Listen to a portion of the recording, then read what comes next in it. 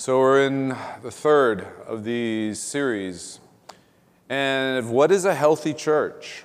And as I've told you before, it's kind of what I'm interested in. It's not kinda, it's really what I'm interested in. It's what I want to be a part of. It's what I want to be pastor of. It's what I want to have us become. And again, it's not to say that we're not without any health. We obviously have some health. But as we know with health, you can always be healthier. And so this healthy church, we've talked the first week in looking at Romans 12 about how a healthy church is a surrendered church, a church where we have laid ourselves on the altar. We are living sacrifices. Everything is God's. Every thought, every attitude, everything we have, everything we were, everything we are, everything we will be. It's all God's. That's the first. Second week, we talked about how that surrender, that living sacrifice, has to be informed, has to be trained, has to be equipped. And that comes through discipleship. And we talked about how a healthy church is a discipling church. And by the way, these things I'm telling you, they're not things that are, we can choose a few of these and be healthy. No. They're all connected. We need them all. It's like if I tell you, I've been trying to get healthy. I'm watching what I eat, and I go to the gym and I run. And then I make sure I get my heroin and try to smoke at least 3 packs a day. I'm going to work my way up to 10. But everything else, I am doing to be as healthy as I can. But not those other things. Or if I told you, I'm trying to get healthy. Yeah, I'm really trying to get healthy. So, I go out, and I used to have a friend who actually did this, thought that if he ran 20 miles on Saturday, he could eat whatever he wanted. It's not true. 20 miles is only about burning about 2,500 calories. I don't care if you run 20 miles or you don't run 20 miles at all. If you eat 5,000 calories in a day, you will gain weight. They're all connected. Your body's connected. You can't just do one part that's healthy and expect it all to be healthy. Surrendered church, discipled church. Both go hand in hand. We really know we're surrendered when we actually are being discipled. Well, something else about healthy churches. And this is true of all organisms. The church is often called the body of Christ, and that's more than just a picture. The body of Christ is more than a picture. It's actually telling you that the church is a living organism. And like all living organisms, they usually have just kind of two choices. They're either growing or they're dying. One of the two. Growing or dying. And while both of those mean change, growing certainly means change, dying means change in a negative direction and eventually an end. Growing means changing in a positive direction and continuing on. But you see, you cannot grow without changing. If your child says, I want to grow up, but I don't want to get bigger, you might go, well, it's kind of hard. Hard to do both of those things. If they tell you, I want to grow up, but, I want to become like you, Mom, but I don't want to go to school. And I don't want to eat. And I don't want to exercise. I just want to somehow get there. No, we have to change. Something has to happen.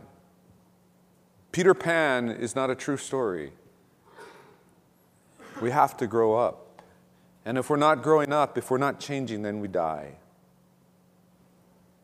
Growing means changing. Growing means that all of us collectively, as the body of Christ, are changing every day. I would never think it's a compliment if someone came to this church from 15, 20 years ago and says, it's just like I remember. That's not a compliment. If they're talking about the building, okay, that's fine. But if we're talking about the church, it's not a compliment. It's not a compliment to say, we are no different than we were 15 years ago. My dad used to say that, if someone says to their spouse, I love you today as much as I did when we got married, that's not a compliment. I should love you more. The love should have grown. As a church, we need to grow, and grow means we change. Grow means that we can trace back where we were, but we're not where we were. And it doesn't just mean that all of us change. That doesn't mean that we all just change collectively as a church. It means that each of us changes. Each of us grows. Again, it's not a compliment if people tell you that you're exactly like you were in high school. I hope, unless you're still in high school, I hope that over the years you have become different. I hope that when people would meet you that they would be surprised. I have a friend who's a pastor that when he meets his old high school friends, they're like, you're a Christian? That was first. And then you're a pastor? Because the guy they knew in high school would never have been a Christian and would never have been a pastor. We change and we grow. It's not a compliment to say that stay the same. I'm consistent. Dying churches have too many people who say, I will not grow. I will not change. And they have too many people that say, I cannot grow. I've reached my limit. I cannot change. And you need to ask yourself, is there something in your life right now that you say makes you say this? I will not grow any more in Christ. I will not surrender one bit more. I will not sacrifice any more. I cannot change any attitude I have, any habit I have, any way that I operate, any way that I relate. I will not, I cannot. If you are contributing to the death of the church. And my hope is that you hear this and you understand that we need you to be alive in this church. We need you to embrace what it means to grow, and what it means to grow means that we'll change. You see, the greatest threat to a church is often its past. And it's not just what we think. Like some people think that means like, oh, we want to relive the good old days. Oh, it was so great back in the 70s. It was so great back in the 80s. So great back in that time. And we want to relive the good old days. And some people think that's what that means. And it kind of does mean that in some respects. But it means it in another way too. It means it in the way where our past cripples us, where the past wasn't good, the past was bad, and now we're afraid. Now we think like, oh, why try? We tried before and we kept failing. Let's just play it safe. Or, I tried. And every time I tried, it just didn't work out. And I just don't think I can. The past cripples us in so many ways. Well, the good news is this. Today's message is the counter to all of that. You see, we live in a world that on one hand will talk about how much it values humility. They'll notice somebody and they'll go, "Ah, man, that person is so awesome. They'll help anybody. They're so servant-hearted." And on one hand, they'll say that. But what we really value is pride. What we celebrate is pride. If we look at what happens in our entertainment, in our media, we celebrate pride. We don't look for that, humble, meek person. We love to talk about it. But very few of us, if our kid is at school getting pushed around, we just tell them, you know what you should try to do? Be more humble. In fact, if your child came home and said, "I finally had enough, and I just pushed that bully down," there's a part of us that'd be like, "Yeah, good, awesome, good."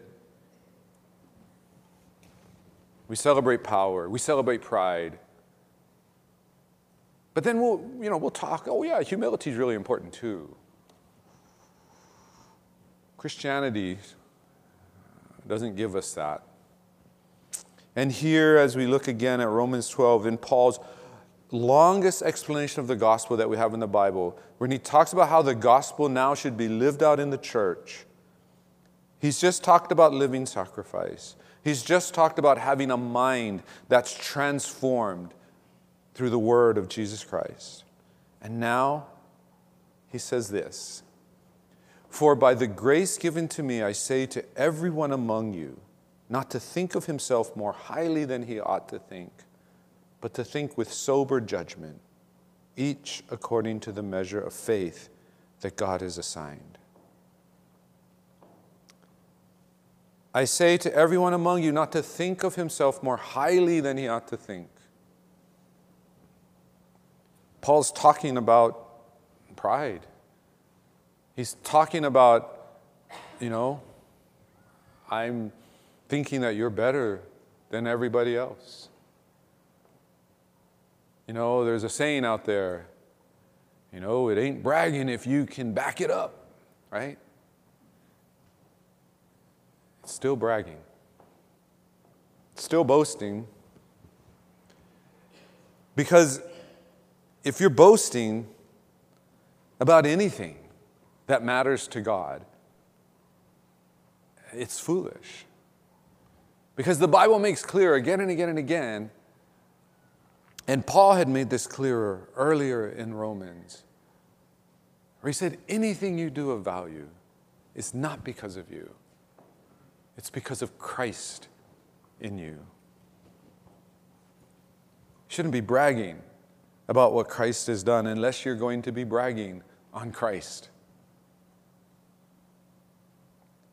You see, what we need in a healthy church, we need humility. And humility means, in a sense, that we have an accurate picture of who we are in Christ. And let me emphasize that. It's an accurate picture. And that's hard to do. It's hard for us to really have an accurate picture of ourselves. Some of us, it's too low. We think too lowly of ourselves. And some of us, it's too high. And both of those, you need to know, are expressions of pride. Paul's talking specifically here about the person who thinks too highly of themselves. But he could have just as easily have been talking about the person who thinks too lowly of themselves. You see, when we think too highly of ourselves, what we think is like, oh yeah, I just did this great thing, and I'm going to give God some credit for it. Because God made me so awesome. He made me so talented, and now I'm blessing you with my talent. Aren't you lucky? Right? That's the too high. That's the too high, is sitting there going,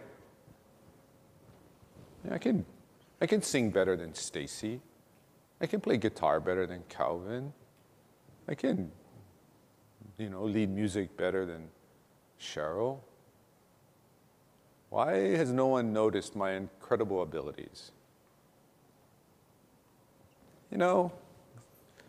That's too high. And we all get that. And none of us would admit to that. None of us would say, I think too highly of myself, and if I do, I kind of keep it to myself. The other one is, it's a little more dangerous because it masquerades as humility, but it's not. When we think too lowly of ourselves, when we think we cannot do something, when we think that there is no way I could ever be or do whatever these things are, it is pride. And why is it pride? It's pride because we forget what the person who thinks too highly of themselves forgot. What the person who thinks too highly of themselves forgot is that anything they do that's worth anything is because of Christ in them. What the person who thinks too lowly of themselves, you know what they forget? That Christ can do anything through you. It's not about you and your lousy abilities and your inexperience and all your hang-ups and your weaknesses. It's not about you. It's about Him. That's what we mean when we say it's about Him. It's not just I'm laying down my pride so that I don't brag about myself and I just talk about Jesus. It's saying I step up and I say, I know what I am, God, and you know what I am, and you know how you made me, and you know you made me weak, and you know you made me frail. But I trust you. It is not about me. It is about what you will do through me. You want faith? There's faith. There's faith. It's not about you just deciding what God can do. It's not about you saying, God, you're a great God. You created a universe, but there's no way you can help me go disciple others. There's no way you could get me to understand more about my faith. There's no way that you could help me go serve those people who are in that homeless shelter. There's no way I could go work with those mothers that are going through crisis pregnancy. There's no way I could go over to Palolo and help the children and the families over there. There's no way. Oh, but you can create a universe. Does anybody else besides me, are there any children here? Does anybody else besides me understand how stupid that sounds? That you can sit here and sing about a God who can create a universe, but there's no way He can change you. It's the ultimate in pride. It's almost, I don't know if it's worse than the guy who thinks too highly of themselves. I just think we let this one go. And part of the reason we let this one go is because when that kind of gets loose in someone's life and they actually start doing it, then they start doing things that maybe they really shouldn't do. We had a guy in our church who, God bless him, not here, I was in Eva Beach, and he had a servant heart. He wanted to serve, and he wanted to lead music. The problem is he only knew one note, and he sang it all the time. It didn't matter what the song was doing. He only sang that one note. Now, could God still have used him? Well, He did, in a way. But this guy needed to also surrender to saying, you know what? I'm going to learn to be a better singer. I'm going to learn, if I believe this is what God is telling me to do, I'm going to stretch myself, not just to get up there with my meager talents and do it. I am going to learn to be a better singer. I'm going to learn about music. I'm going to learn how to lead worship. I'm going to do it all. We kind of let this other one go because it looks like humility, but it's not. We should never say to God, you are not capable of making me into whatever you want to make me into. Instead, our question should be simply this. Our question should be, God, what do you want me to do? What do you need me to do? What do I need to do in this church right now to help this church be a healthy church? Tell me, I'll do it. That's it.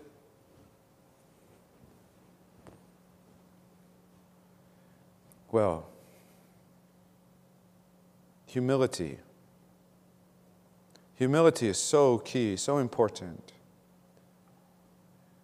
And Paul makes clear, especially in other letters, that it's the weaker Christian who's the more prideful Christian. You see, when Paul talks about weaker Christians, he talks about Christians that actually follow all the laws. They keep all the laws. In his day, it would have been largely following the Jewish laws. You know, we're talking about this in Sunday school today about if someone came to our church, someone started coming to our church and they were here every Sunday, and they came on Wednesdays, and they came to every ministry we have, and they always have their Bible, and they're here early and they're praying for the service before, and you come in, you see them over here praying, and they're doing everything, and the people who pick up the offering, they look, this guy gives every week. It's awesome. Can talk about the Word of God. And so if this person came to our church after like 2 or 3 months, what would we do? We'd make them a leader. We'd say, we got to plug that person in somewhere. But we would never ask ourselves this question: why does he do what he does? You see, anybody who reads the Bible because they feel it's some kind of rule they have to keep,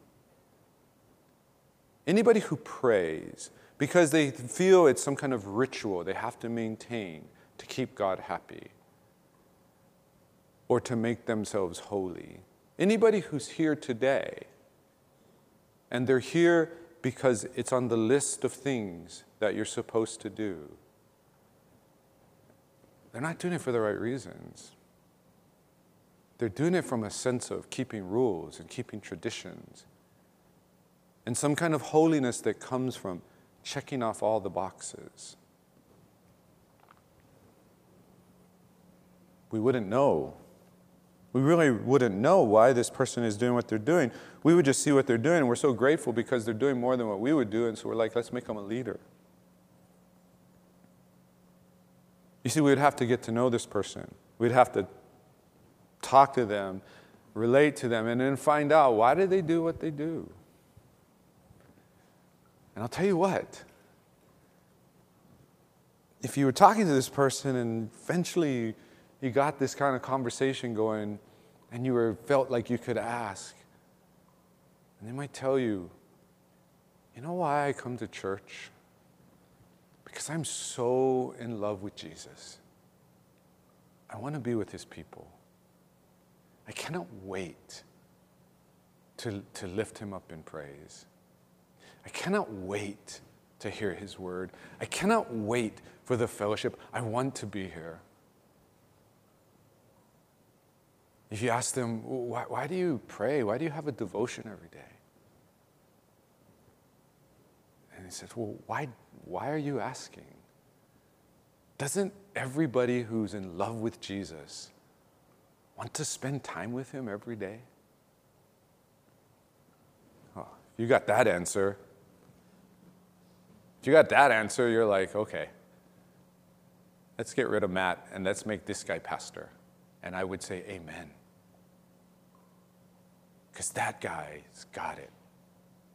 He's not just going through the motion. He's not just keeping rules. He's not just, checking off boxes. He's doing what's welling up in his heart.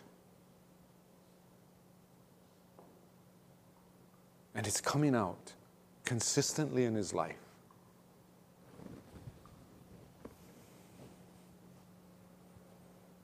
But see, the weaker Christian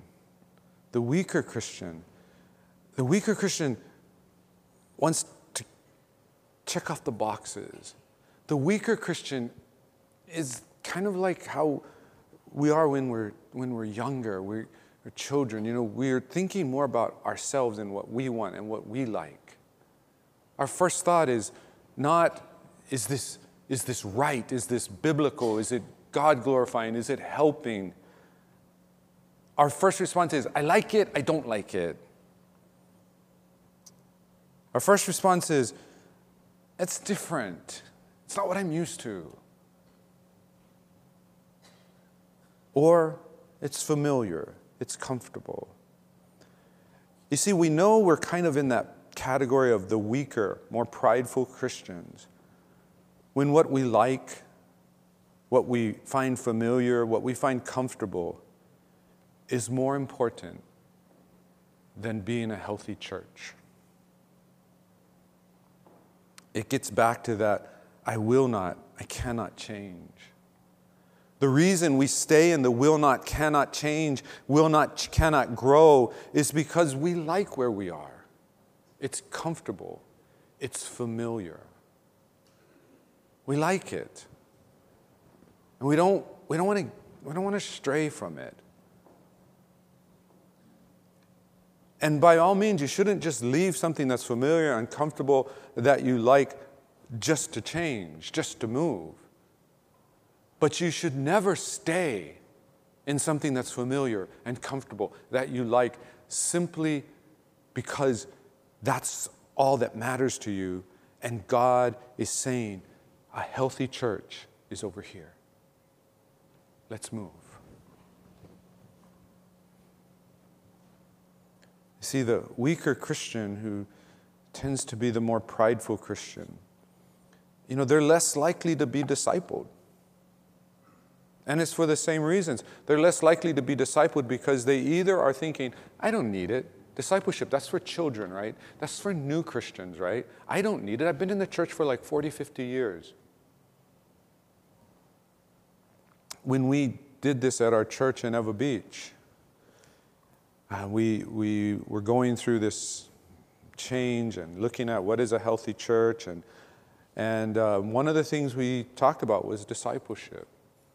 And we talked about how key discipleship was to our church. And so then, at the time, we had 4 of us who were in leadership. And I said, the next step is all 4 of us, and all of us were pastors, had been leaders in the church, said all 4 of us need to find somebody who will disciple us. Included in this group was my dad. My dad had been a pastor at that time for 25 years. My dad had gone to seminary. He had a doctorate. And you know what? My dad's like, yeah, let's do it. And he wasn't just going through the motions. He was there, engaged. He wasn't going like, I'm just going to do this, so that I'm just being a great example to the rest of the church. No. He's discipled. The pastor. We had hoped that this would be something that people would see like, look, this is how seriously the leadership takes discipleship. They're willing to be discipled. They're willing to give up time. And every week we would come to Honolulu from Ewa Beach. That's a long way, okay? It's like 1,000 miles, I think, or something. But it was a long way. It just seemed long. It's longer now. Traffic is so terrible. But we would come out. We're so busy. Most of us had other jobs. But still, even after that, there were people in the church, some of them my friends, who said, I don't need to be discipled. I don't need to know more. that should only be for the new people. There's the I don't need it. And then there's the other side. I can't. I can't. Just remember, in Christ, as Christians, whenever you say, I can't, you are saying, God can't. And I don't think we ever want to say that. And there's always going to be pride in our lives. There's always going to be prideful Christians in the church. And that's okay, because how else are they going to learn and grow and to embrace the humility that we see in Christ Jesus? But prideful Christians, they weaken the church. When there's too many of them in the church, they weaken the church. They weaken the unity of the church because they don't want to come together and work together for the good of the church. They just want to stay and do what they like. Oh, they'll serve if they like to serve. They'll take ministry positions if they like to, if it's comfortable, if it's familiar. But not usually beyond that. The prideful Christian, they're less willing to listen to faith. They're listen to a vision. They want to instead trust in what they know. And what they know is what's familiar and what's comfortable.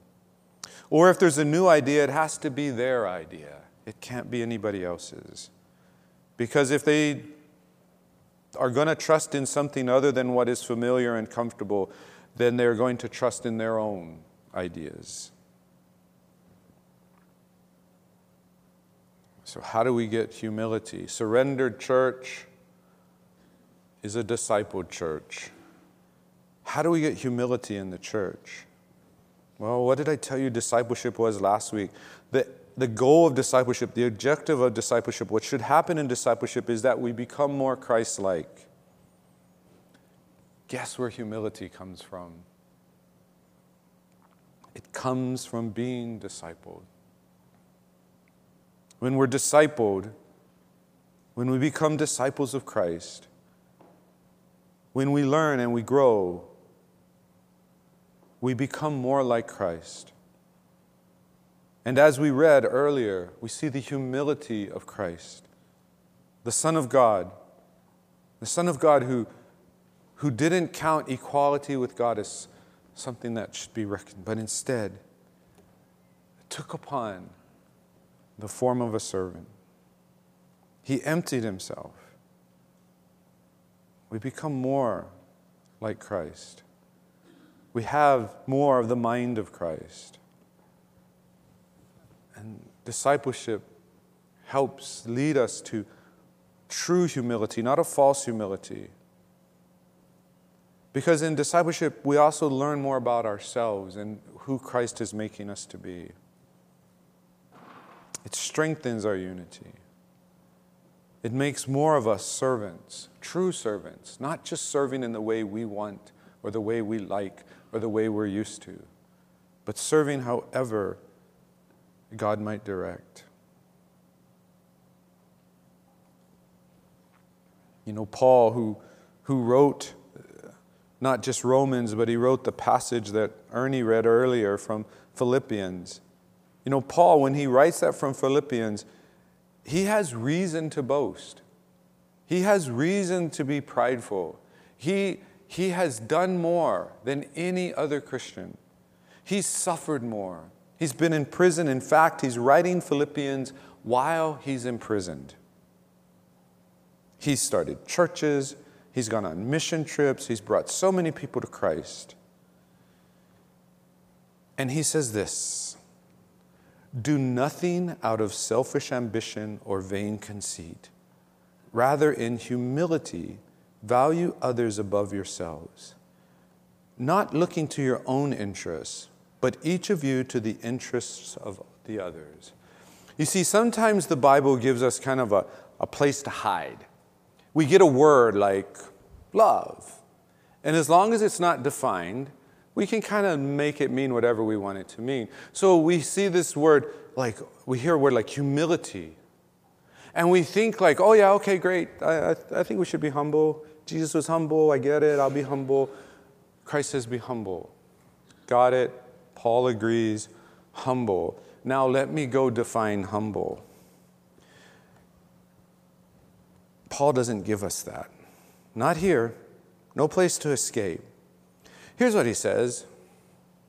He says, not looking to your own interests, but each of you to the interests of others.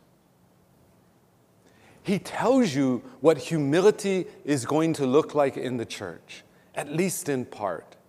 And it's going to look like this in the church. You are going to be less concerned about your own interests, about your own likes, about what you find familiar, what you find comfortable, and you're going to be more concerned about what the rest of the people here have interest in. It's right there. Nowhere to hide. We can't just have this vague sense of humility. No. Not looking to your own interests, but each of you to the interest of the others. I'm going to talk about this subject, and this subject is one that 20 years ago might get me fired. And it's still a sensitive issue in churches. And if you bring it up, you're almost definitely going to spark some kind of debate. And that's sad. And it has to do with the music that we sing. One of the reasons I want to talk about it is because it is one of the most public things we do as a church. We do it together. Something where here you're listening and you're either listening or you can, if you're not really listening, if you're thinking about something else, no one can tell. But in worship, you can tell, for the most part. It's public. It's something we do together. And usually when we do music here, we do a range. We try to have at least one of the songs that's an older song of the faith, and then we try to have new songs. But whether it's an old song or a new song, I know that some of the thoughts that come to our minds, because they come to my mind sometimes, is my first thought is, I don't like that song. And because I don't like that song, I will not sing that song. I will not even attempt to learn to sing that song. I do not like that song. Sam I Am.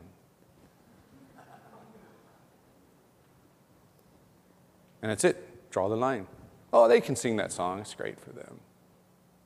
They can sing that song, and I'll just sit here. Look at the Bible verse.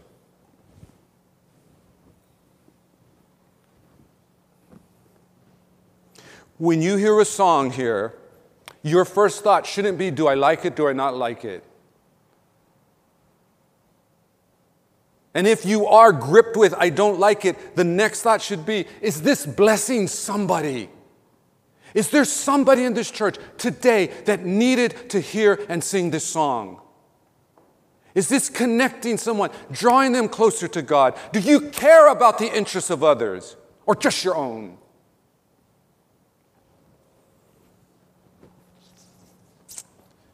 It's a public thing we do here. And we do it every Sunday. And are we living out this verse? I think we do sometimes. I think we don't. But how is your reaction? Helping or hurting? How about we live out this verse here? How about we live out this verse here by saying, you know what? I don't like the song. Maybe I don't like it because it's new. Maybe I should try to learn it. Maybe I should try to learn more about this song. We live in an age of the internet. You can go online, you can play most of these songs, any of these songs we sing again and again and again. You can learn a song. You know what? It might make her have a heart attack, but you could ask my wife, can I meet with you and you can teach me that new song you guys are singing in church? You can probably ask just about anybody on the worship team, same question. Hey, you guys sang that new song. Can you play it for me? Can you sing it to me?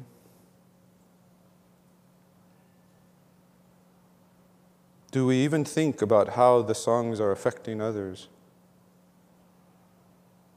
What if you run into someone, and in the conversations, they find out you go to Waialae Baptist Church, and you find out this person's not a Christian, and this person has just been hurting and seeking for God in their lives, and then they find out you go to Waialae Baptist Church, and they said, yeah, I came there once, but when you guys were singing those songs, it didn't seem like people really, it's like they really meant it. I mean, I was looking for something that was going to give me joy, and I didn't see joy there. I was looking for something that would, give me confidence and hope to go on, and I didn't feel the people there were hopeful or confident. See, it matters. It matters because what we do here in a public place. And I'm going to tell you, I have very little to do with the worship music. And that's because I trust my wife.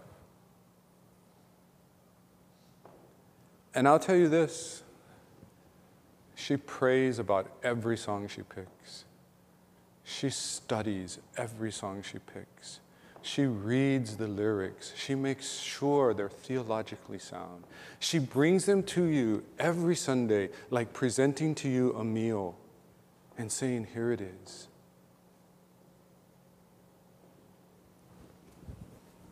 I know that. I see it every week.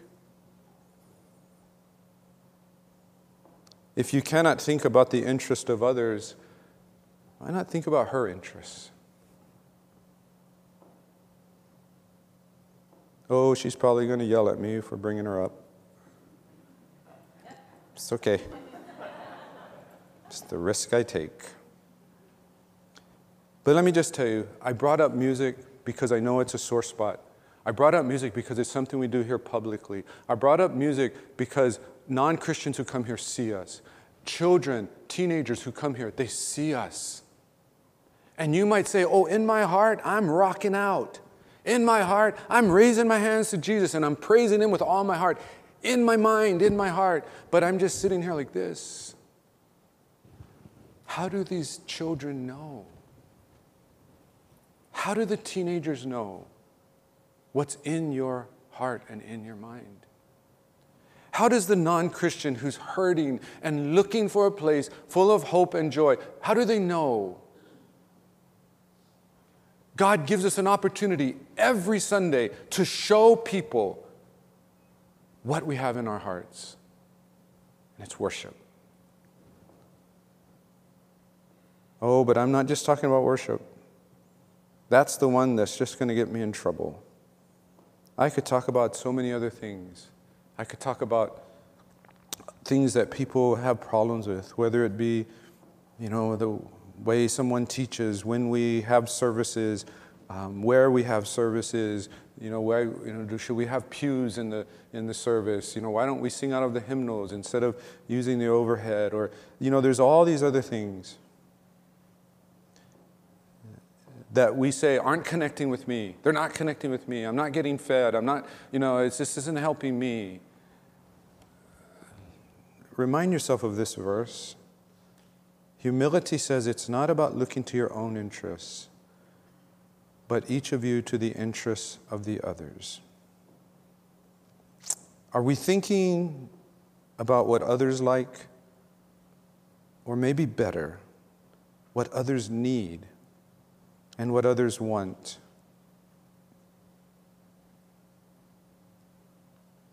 That's what it means.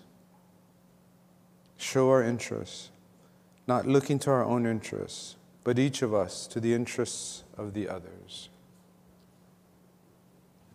We want to be a healthy church. We need to be a surrendered church.